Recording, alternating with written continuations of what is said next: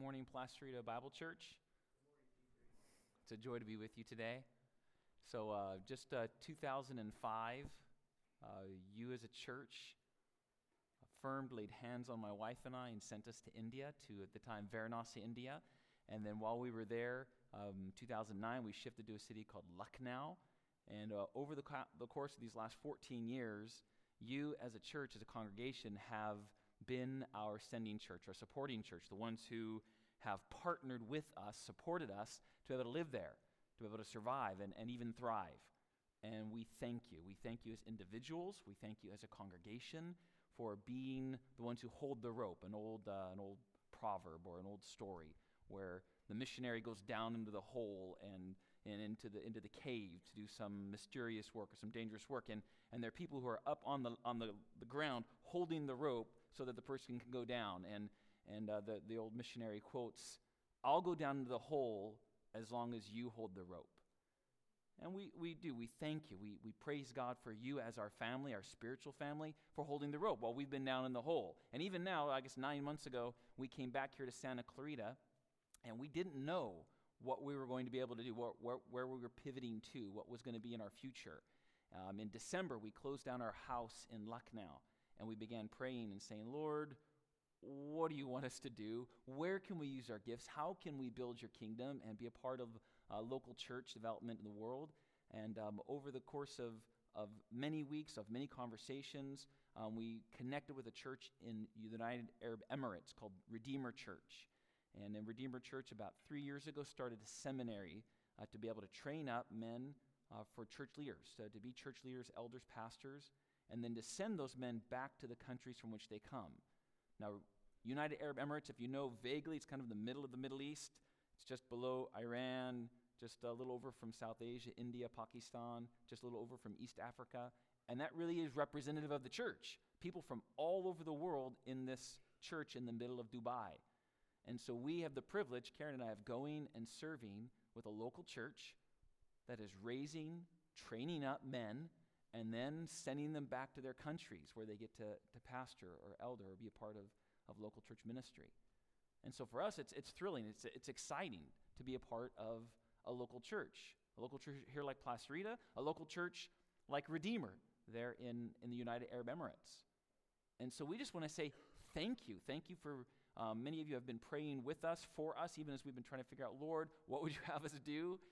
And even now we can say thank you. Praise the Lord with us as we look into the next several months, probably January 2020, I'd be able to move to Dubai.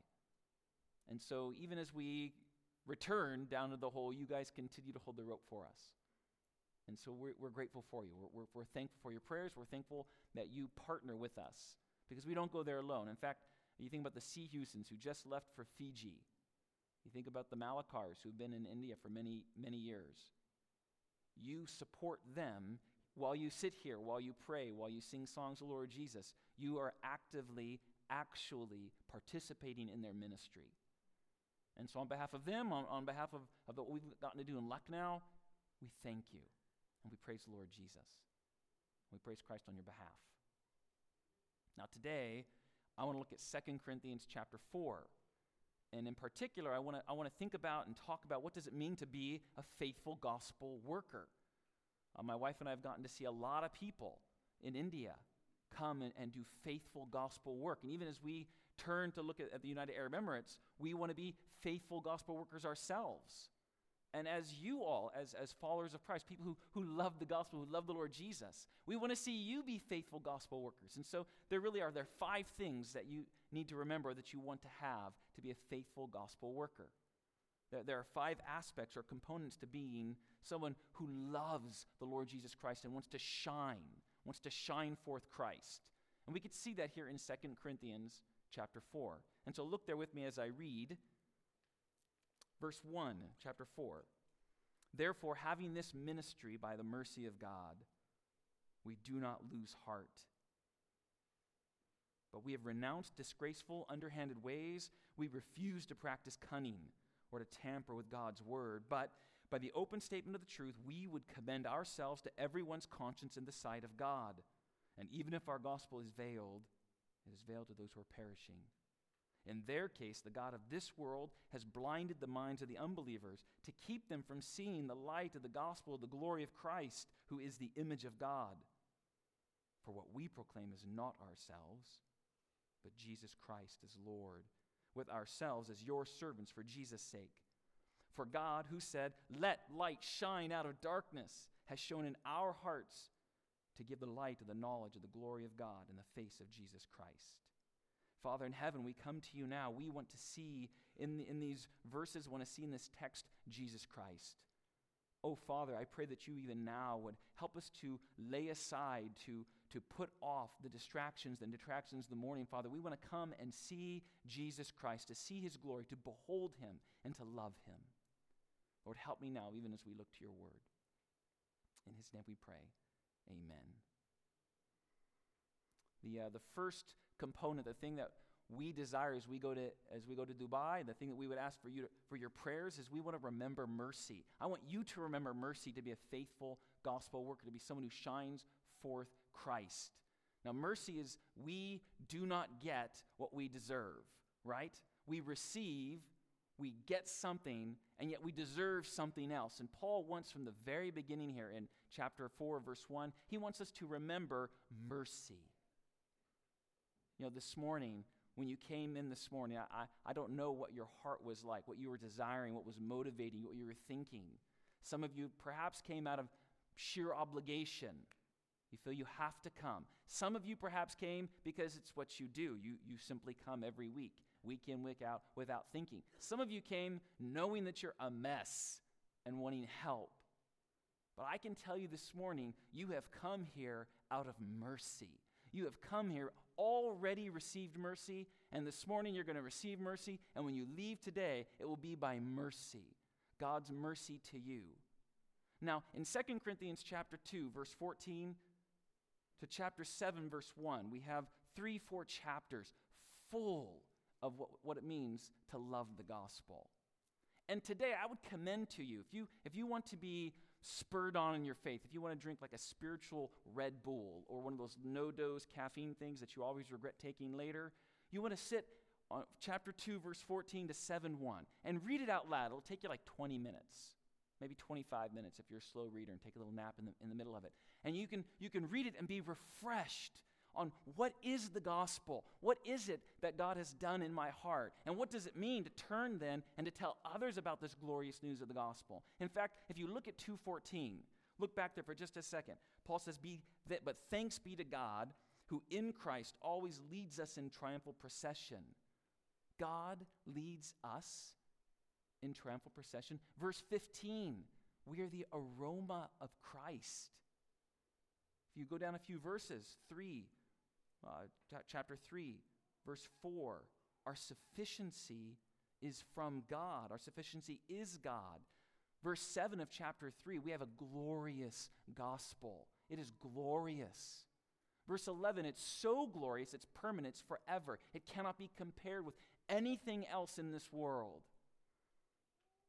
Verse 18 of chapter 3, the Spirit of God himself comes to us and transforms us. And when we open up even in chapter 4, and when we see these words, by God's mercy we have this ministry, you can already see there is so much that we have received, so much that we have drank in that God has given us. It is a glorious thing. It is beautiful. It's beyond what we deserve. It's beyond what we can imagine. It's mercy.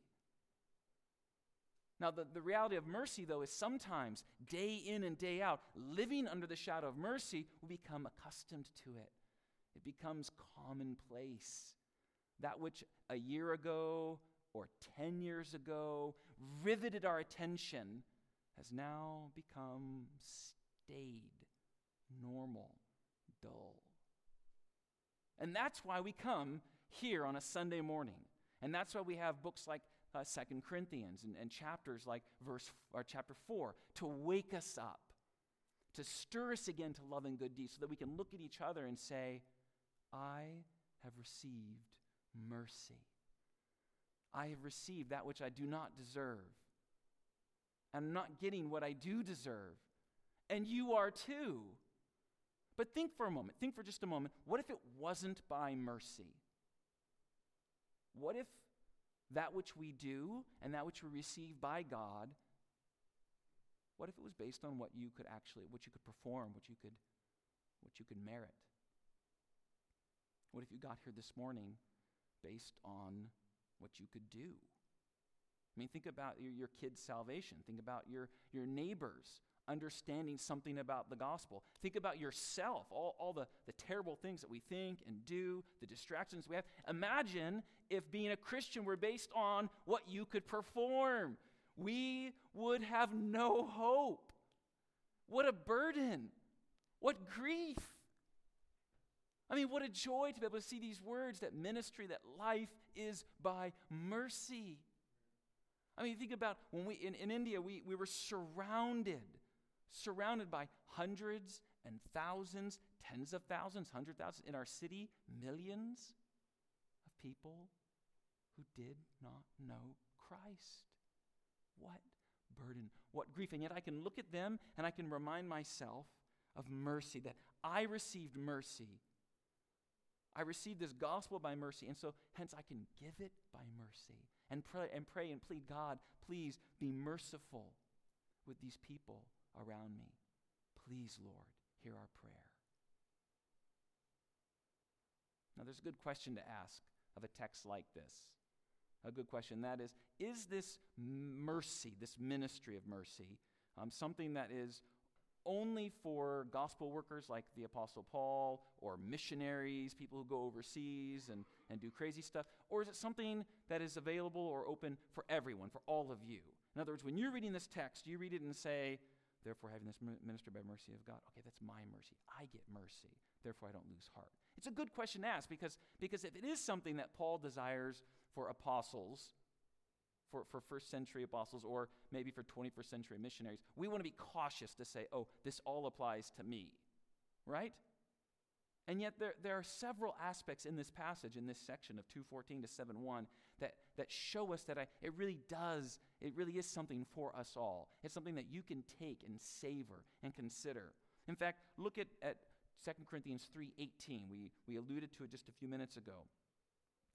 Paul says, and we all of us, with unveiled face, beholding the glory of the Lord, are being transformed in the same image. We all, that means me and you. That means all of us. Paul's including the church of Corinthians.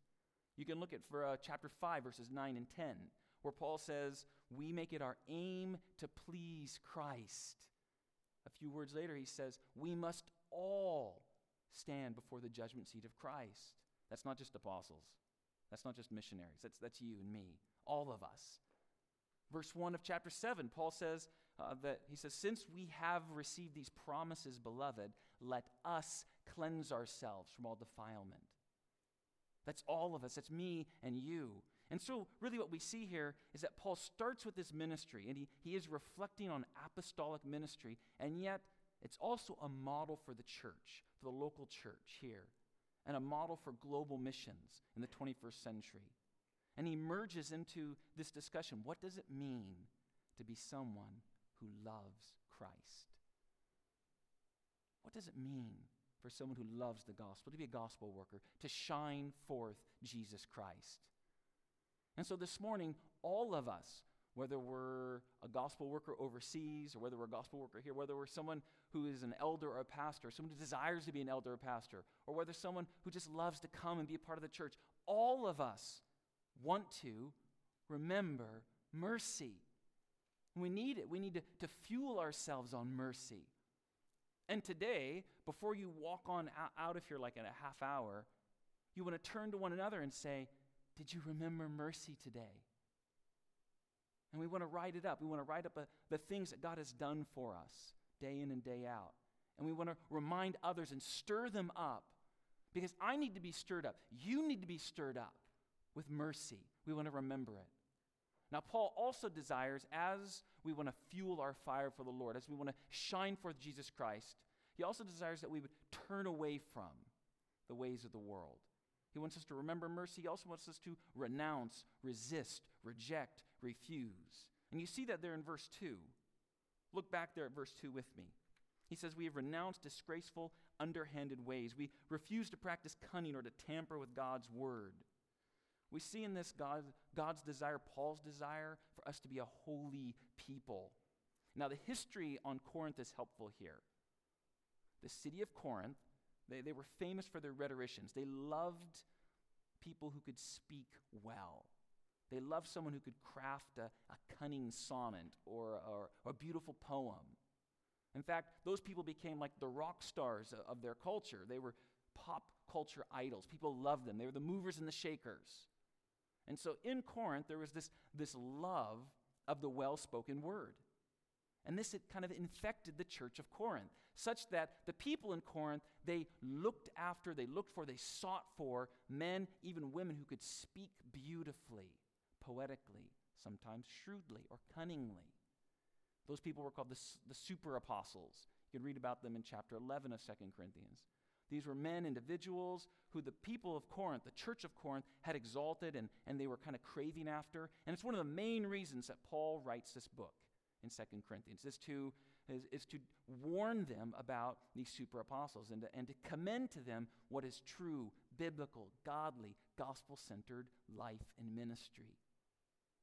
Now, those super apostles, those so-called apostles, they loved to manipulate. They loved to tell a beautiful story. They weren't faithful to the word. And here we see Paul contrasting himself with them. He says, we have renounced disgraceful and underhanded ways. We don't manipulate people. We don't play coy. We are not clever with our words.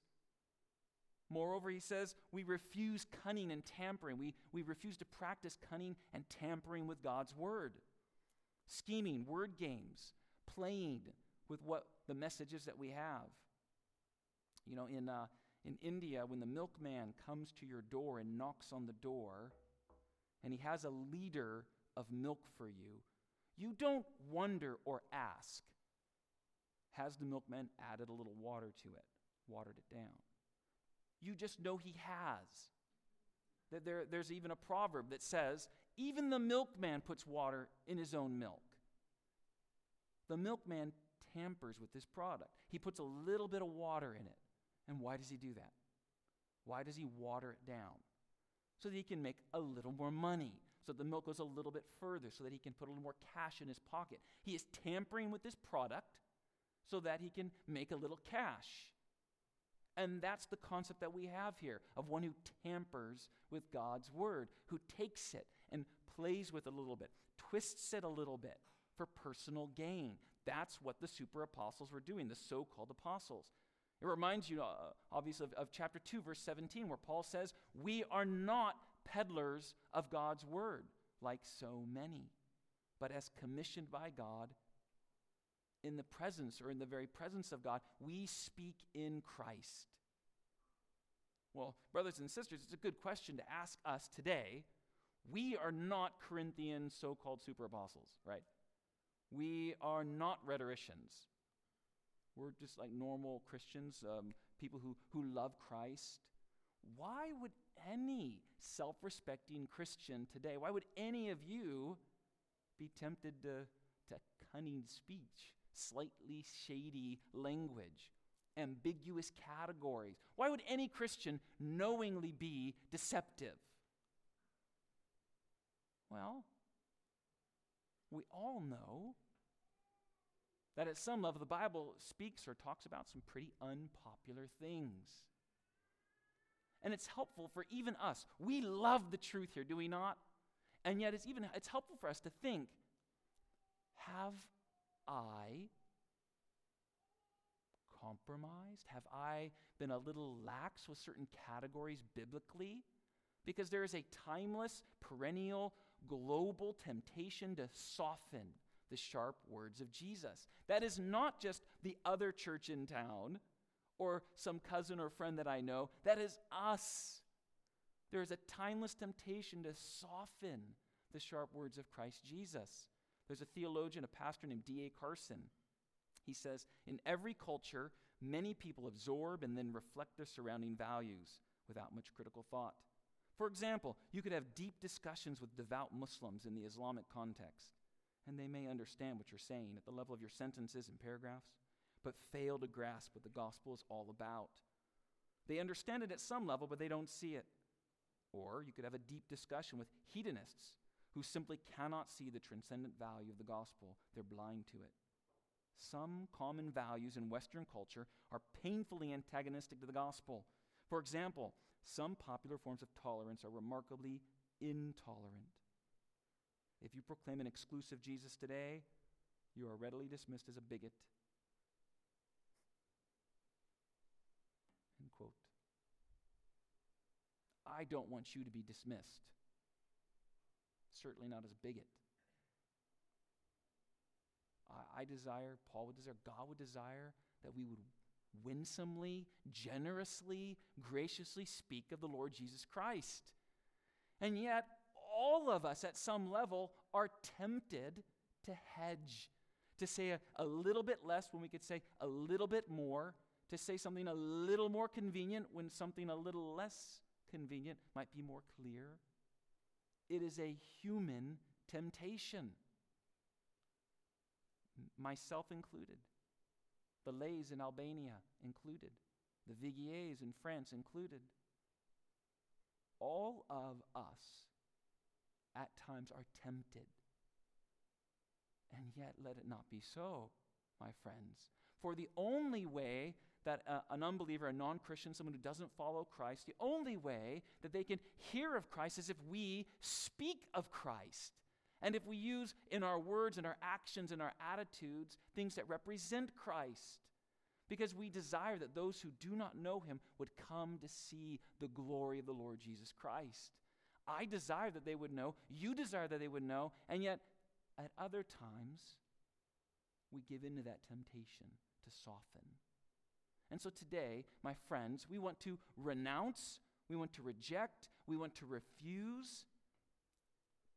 That third R there, we want to refuse self-aggrandizing, self-promotion, self-aggrandizing. You see, the super apostles, the men that were in Corinth and speaking beautifully and trying to win the crowds, they exalted themselves.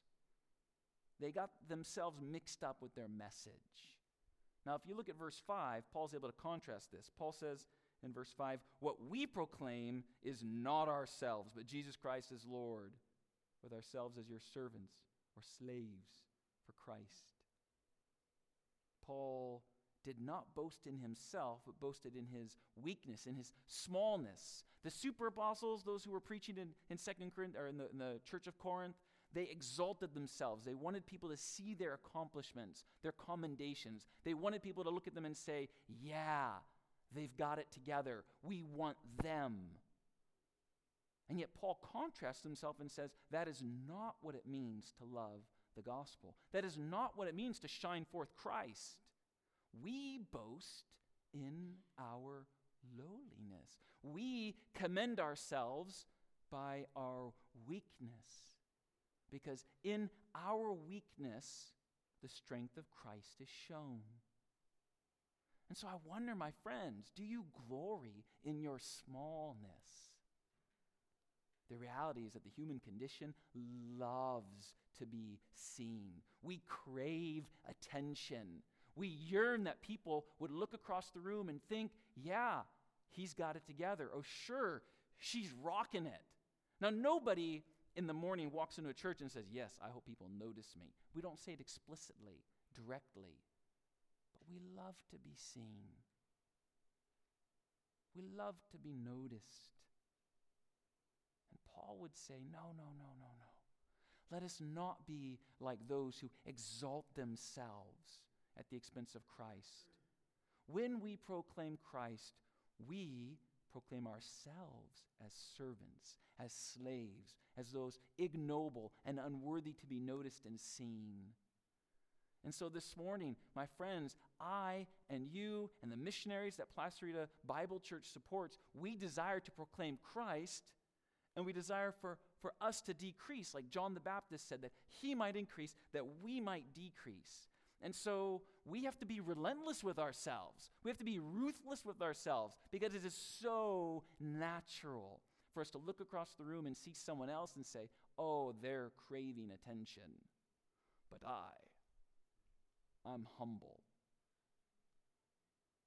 And so, friends, today, consider, think, ask yourself, in what ways am I longing to be noticed? In what ways, perhaps, have I fused together me, myself, and I, and the proclamation of Jesus and Jesus Christ? Because Jesus will not have it. He is jealous for his own glory. He desires that he himself would be praised and exalted. And so today, consider, ask yourself, Lord, how am I putting myself forward? How have I perhaps softened the sharp words of the Lord Jesus Christ? Ask yourself, and then receive from the Spirit that conviction that he brings you, that sense of how he's led you. We as believers, as gospel workers, people who love the truth, we want to remember mercy. We want to renounce, refuse, resist the ways of the world. And we also want to recognize that Satan is real. We want to recognize that Satan is real. You know, several years ago, we were in India, and I read this article in the Washington Post, and it struck me as profound. There's a violinist named Joshua Bell, a famous violinist, a gifted one. And he was having sold-out concerts in the Boston Symphony Hall. Minimum seats, $100. Full house every night. Well, he finishes a series of concerts, and then a few days later, he puts on normal clothes, casual clothes, a baseball cap, takes his $3 million violin to the Washington, D.C. Metro. He opens up his violin case and starts playing Bach's Chansons. I mean, one of the most beautiful pieces of music ever written for the violin, on one of the most beautiful sounding violins, played by one of the world's best violinists. Thousands of people walk by, and 6 stop and listen for a little bit. Only one of whom recognizes that it's Joshua Bell. Thousands of people walk by, and at the end of 45 minutes playing this beautiful piece of music, he has $32 and some change in his violin. They didn't notice him. They didn't see him. People interviewed the passerbys going by, and at least 1,000 didn't even remember a violinist playing. They didn't see, they didn't hear. Many of us are like that when it comes to the realm of the spiritual. This world in which we are sitting right now, that you exist in right now, is primarily a spiritual world. There's a spiritual reality that is profound, and you and I have an enemy. He is a phenomenal liar. He is the master deceiver. In this passage, in this verse, we see Satan, the god of this world, come for just a moment to center stage. And so look there at verse 4 with me. Paul says, in their case, those who are perishing, the god of this world has blinded the minds of the unbelievers to keep them from seeing the light of the gospel of the glory of Christ, who is the image of God. Paul is under no illusion here. There is a reality, there is a person, a personal enemy that we have named Satan. Now, for many of us, we have relegated Satan to the sphere of like a child's storybook myth, or to that of like a Hollywood horror movie, to something that we think maybe this doesn't really exist, to a superstition. Yet Paul does not embrace that perspective. He sees Satan as real, as personal, as deeply vested in hurting and harming Christians. Satan does not desire your good, and he is real. He is a personal being. Demons, angels, they exist. Maybe even here in this room. You cannot see them, you cannot smell them, you cannot touch them. They are real. And we as believers, we as Christians, Paul wants us to see, live in a spiritual realm. Now, I know that as Americans, primarily, we have rejected the spiritual realm. We kind of have been infected by or absorbed the Western naturalistic explanation of reality. And yet, Paul says there's a reason why unbelievers, non-Christians, people who don't follow Christ, why they reject Jesus. And did you see it there in the text? They are blind. They cannot see. Their hearts are hardened. They cannot understand. There is more there, isn't there? They are blinded by Satan himself. The god of this world, Satan, the ruler of this world, as it says in John 12:31. Ephesians 2, verses 1 to 3, calls him the prince of the power of the air. Satan has the ability, and then uses this ability to veil, curtain, blind the eyes of the non-Christian, of the person who doesn't believe, who doesn't understand. And we have to pause here. We have to tarry for just a few minutes, because it is likely that you have not thought about Satan, your enemy, in days, perhaps weeks, perhaps months, because we get very used to, accustomed to a normal life. People get sick because they have an infection. They have a hard day because they have some discouraging thought perchance. Satan? The devil? Demons? Seriously? But what does the god of this world do? Verse 4. What does he do? He blinds the minds of the unbelievers. Here in 2 Corinthians, we see other references to Satan. 2 Corinthians 2:11, Satan has devious schemes, and he wants to outwit us. 2 Corinthians 11, verses 2 and 3, he's a phenomenally gifted liar. He is successful in deceiving people. He desires to make people fall into lies and untruth. 2 Corinthians 11:14, he disguises himself as an angel of light. My friends, he is not to be trifled with. He is not to be minimized. He is not to be ignored. Satan desires to eat you up. And he primarily wants to eat up your faith. Now, in this passage, the issue has to do with recognition. Paul wants us to recognize the reality of Satan, and that those who are not Christians, they have been blinded. They cannot believe. They cannot understand. Now, the background on that is in the Corinthian church, there are some people grumbling. Why is Paul not so popular? Some of them were grumbling. Paul, if he were really an amazing Spirit-filled apostle, he'd have thousands of followers everywhere. And so Paul is, in a sense, defending or explaining how the god of this world has done something to prevent people from understanding or believing.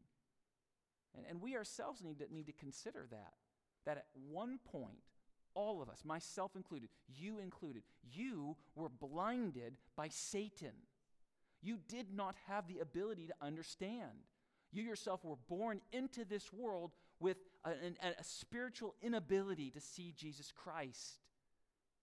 Now, mind you, Paul is not talking about these physical eyes, right? He is not talking about the two things just on the other side of your nose that cause you to perceive or take in visual information. He's talking about the eyes of the heart. He's talking about that which is inside you, internal, that allows you to see and savor something as good. And what exactly do you see in the passage? What exactly does Satan prevent them from seeing? What does he blind them to? Look there. Look there. The god of this world has blinded the minds of the unbelievers to keep them from seeing what? From seeing the light. The light of what? The light of the gospel. This is a glorious gospel, is it not? He keeps them from seeing the light of the glorious gospel of Christ. And who is this Christ but the image of God, the very likeness of God, God himself. My brothers and my sisters, you and I have something to rejoice in here. Even as we remember mercy, we remember that at one point, this was our condition. This was my condition. We have something to reflect on here, because it means that our nephews, our nieces, our parents who perhaps don't believe, our neighbors, the people that we work with, unless they know Christ, their plight, their actual inner disposition, it's grievous. It's burdensome, because they cannot see.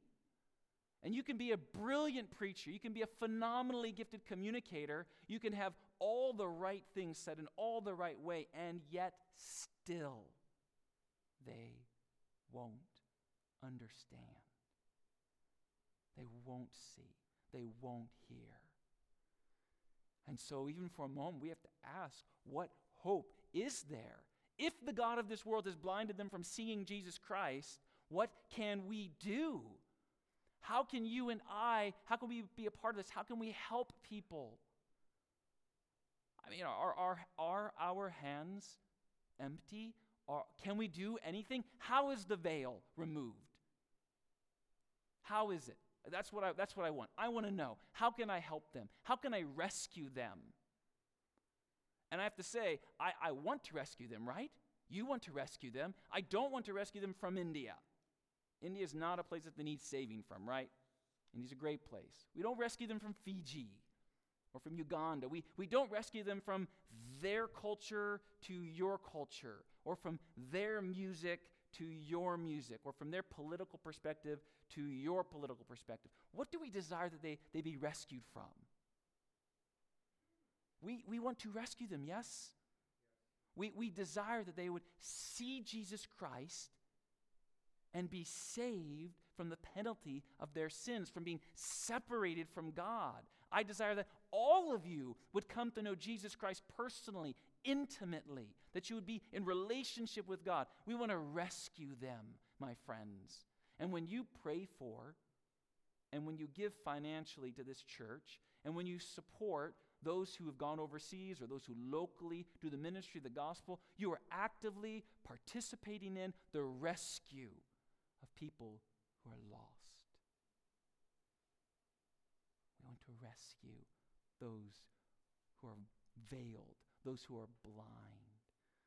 And yet, how is the veil removed? How do we see that curtain come off? Look back at verse 14 of chapter 3:14. Paul says, but their minds, the Israelites in this context, were hardened, for to this day, when they read the old covenant, that same veil remains unlifted, because only through Christ is it taken away. Yes, to this day, whenever Moses read, a veil lies over their hearts. But, verse 16, when one turns to the Lord, the veil is removed. Now the Lord is the Spirit, and where the Spirit of the Lord, there is freedom. So how is the veil removed? When one turns to Christ Jesus. When one turns to the Lord, the Spirit of the Lord is there, and there's freedom. There is freedom today. There's freedom for you and I. There's freedom today. If you have no idea what I'm talking about right now, there's freedom for you to turn to Christ and to say, come, Lord Jesus, help me see you. And each one of you, each one of us, doesn't matter how you've come today or why you've come today, we can each turn in that same freedom and say, Lord Jesus, help me, transform me. I want to see you. The veil is removed when we turn to Christ. And yet we also see that the veil is removed when God shines in our hearts. Because we as a Christian, we as a gospel worker, we have to rest in the supernatural power of God as we proclaim Christ. We have to rest in his work. Because to be honest, if it really were based in my work, in my ability to speak beautifully, or in what I could say to convince people, it would all be for naught. It would be too much. And so I and you, we rest in his supernatural power as he removes the veil as we proclaim Jesus Christ. You know, you saw there in verse 6, but we got to read it again. Here we see what God does in the moment of salvation. For God, who said, let light shine out of darkness, has shone in our hearts. You see there that the supernatural work of God harkens back, reminds us of Genesis chapter 1, of when God the Creator speaks into the void. He speaks over the unformed mass, and what happens? What happens in that moment? Light comes. The supernatural work of God creates light. There was nothing, and then everything. Paul goes all the way back to the very first day, to the very first words of the very first day, let light shine, because he wants us to see that it's all in God's hands, the Creator God's hands, to do, to save, to draw, to initiate, to bring people to himself. And so you and I can rest in that power. We can rest in the Creator God who saves. And so I can go to Dubai. You can go to your neighbor. You can continually plead with and pray for those that you know. You don't have to give up on that relative or that friend who is yet to trust in the Lord Jesus Christ, because you can preach and teach and share and pray for, knowing that the creative God is the one who spoke. And yet today, he doesn't speak over an unformed mass. He doesn't speak into the dark and voidless night of Genesis 1. No, he speaks into the heart of every single human being who turns to the Lord Jesus. He speaks and creates life. He opens the eyes so that we see. He opens the ears so that we hear. He gives us air to breathe spiritually, and we are alive. Are you alive, my friends? Do you live for the Lord? Do you wake up in the morning and say, God, thank you for saving me? Because that is what he has done. He has created in you life. Let light shine. God speaks into your life, into your heart. And he has shown. He has shown. And what has he shown? Do you see there? Look back. What does shine in your heart? Who shines? It's God shining in your heart. Right? We radiate the Lord Jesus Christ. It's God shining in your heart. And what is he shining? He gives the light of the knowledge. What kind of knowledge? The glorious knowledge. The light of the glorious knowledge of God, in whose face? The Almighty God speaks creative, supernatural life into you so that you may shine forth Jesus Christ. And when we radiate Christ, we are radiating, we are shining what God has done in our own lives. Now, there's a curious connection here between God's shining and our shining. God lets light shine, and we trust in him, and the veil is removed, and we are saved, and we experience relationship with God, and it's beautiful. And while we're doing that, while we're experiencing that, we're also shining. We radiate Christ. And yet, we all know that it's possible to love the Lord Jesus and to not radiate very much, to not shine, to have become dull. And so we need to wash the light a little bit. We need to shake off some of the shadows. And so today I want to give you just a few things, a few ways perhaps to stimulate that shining, to foster a bit of that light in your own soul, in your own heart. I need it, and I know you need it too. And so some very simple ways. Number one, sing. Sing with your whole heart, unbridled. When we sing the glorious Christ, when we sing holy, holy, holy, we are speaking to each other. We are speaking to the Creator God. And we love him, do we not? One of the great joys of being a part of a church in India is we were all about 180 people in this really tiny room. I mean, we just crammed, standing room only often. And at least in that context, most of our Indian friends, they didn't know what it meant to be on key or off key. They would just sing. And there'd be times, depending on who was near me, where I'm like, I have no idea what the tune is. Because they don't know either. But it didn't matter. It didn't matter. Because we were showing our zeal, our passion, our love for the Lord Jesus. And their tuneless singing spurred my singing on. And our singing spurred each other's faith on. And so men in particular, lead your families in singing. Husbands, lead your family in robust, joy-filled verbalizing of these songs. Number two, meet with the Lord in the quiet place. Meet with him. Sit with him. I can't tell you how many times over the years we met a man in India who would be transferred for a business project or for some work, and he'd be gone for 2-3 years. He'd go home every couple months for a weekend. And there were several times we would say, brother, you gotta get a new job, or you gotta bring your wife with you. This is weird. You were meant, husband and wife, to live together. And many times they would kind of scratch their head and say, it's a job. It's not that important. Yet many of us, that's kind of how we treat our relationship with the Lord. We touch in every now and then when we need something, when we're discouraged, when something's gotten kind of crazy. But otherwise, we just kind of do our thing. Oh, but the Lord doesn't want that. He desires intimacy. And I know that you desire for intimacy, and that takes a little time. That means going and meeting with him. It says closing down or shutting down something that's good, to have something that's better. And so meet with him, maybe even today. Spend some time talking with him, maybe through some of the questions on that sheet, asking the Lord to search your heart. Perhaps some of you might even be interested in fasting for the Lord.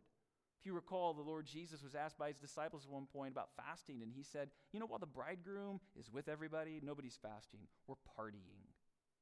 But then when the bridegroom is not there, when Christ is not there, then the disciples will fast. They will desire to, they will hunger to be with the Lord. I just wonder, do you hunger to be with the Lord Jesus? Perhaps this week consider fasting for him. Fasting to know him, to love him, that he might give you a deeper, more abiding taste for what he is like. Fourth, to radiate Christ, to foster this sense of shining. Consider where your money goes. Consider supporting missions. Now, I say this being the missionaries, standing up and talking about missions, that it's kind of, I don't know, it's in my best interest to talk about missions giving. But no, it is a beautiful, a good, a courageous thing to give money to a church like Placerita. And then Placerita, the leaders, the elders, they prayerfully consider, how do we support the men and the women who go out from this body? They consider wisely, how can we best support the needs of Placerita Bible Church extended to Uganda or to France or to Romania or Slovenia? And so that way you actually actively participate in what those men and women are doing. And it is thrilling. There's one family that we've been partners with for many years here at PBC. They faithfully, generously give. It's a number, it's like $63.50. I don't really get the percentage. But I love seeing their name and I love seeing the amount because I know that they're partnering with us. They're holding the rope. That they desire that the gospel would go out. They desire that people would see Jesus Christ, though they be blind now. They desire that the gospel would infiltrate, in a sense, that city and that context. And they do it with us. It's a glory. It's a beautiful thing. Now, my friends, in all of this, if you only hear one thing today, we remember mercy, we renounce, resist, reject the ways of the world. We recognize that Satan is real. We want to rest in the supernatural work of God. We radiate Christ, all because Jesus Christ is our Lord and our King. We want to see him, right? We want to behold him. We want to love him, that others may love him too. So pray with me now. Heavenly Father, we come to you in the name of Jesus Christ.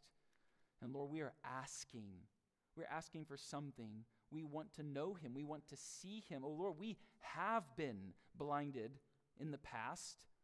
We have perhaps even believed some lie now. We have mixed up truth with some error. But no longer. We come pleading with you, asking that you would let us see Jesus Christ. We want to know him, Lord, and we want to make him known.